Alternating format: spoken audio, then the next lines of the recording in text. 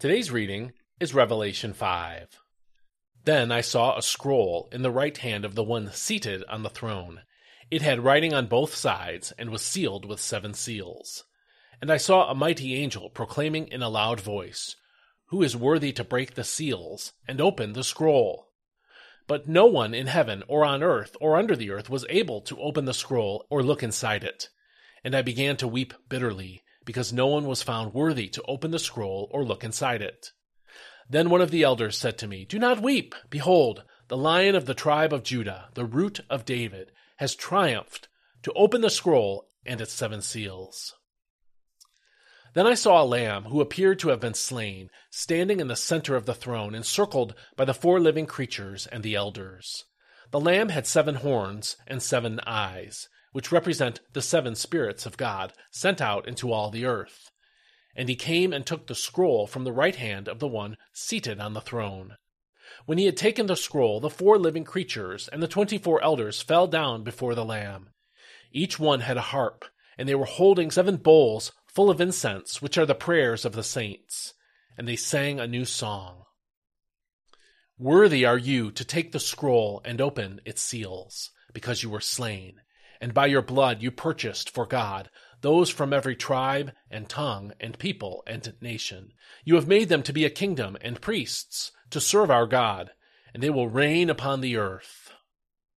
Then I looked, and I heard the voices of many angels and living creatures and elders encircling the throne, and their number was myriads of myriads and thousands of thousands. In a loud voice they were saying, "Worthy is the Lamb who was slain to receive power and riches and wisdom and strength and honor and glory and blessing." And I heard every creature in heaven and on earth and under the earth and in the sea and all that is in them saying, "To him who sits on the throne and to the Lamb be praise and honor and glory and power forever and ever." And the 4 living creatures said, "Amen." And the elders fell down and worshipped. This is God's Word.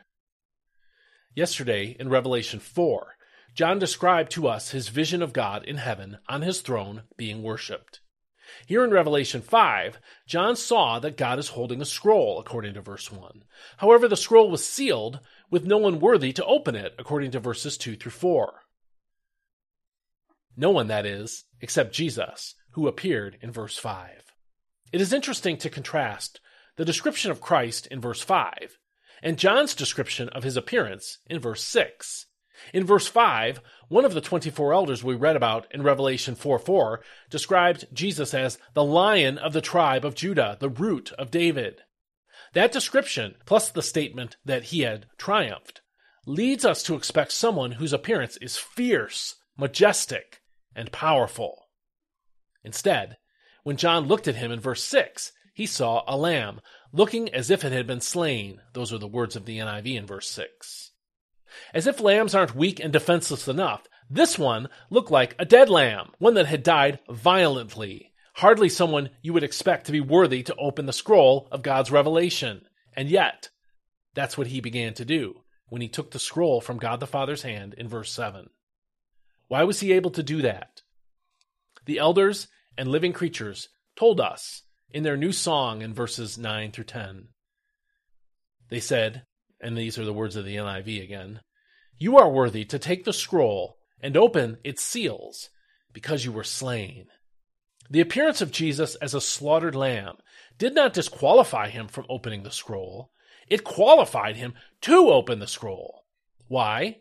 Verse 9b says, "With your blood you purchased for God persons from every tribe and language and people and nation." Those are the words of the NIV again. The triumph, according to verse 5, that qualified Jesus was not that he defeated all the enemies in battle, but that he gave himself to rescue us from God's wrath for our sins. The result of his sacrifice was stated in verse 10. "You have made them to be a kingdom and priests to serve our God, and they will reign on the earth." Again, the NIV's words.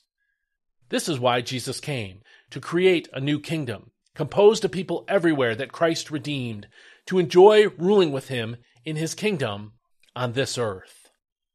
Are you thankful for your salvation? Do you understand that forgiveness of sins is just the first of many blessings that Christ secured for you by his death on the cross? Are you waiting expectantly for his kingdom to come and preparing it by storing up treasure there? I hope you are, and I hope you'll think about the implications of this for your life, that we are living for another kingdom. What should that look like? Think about that, and I'll see you next time. May God bless you. Have a great day.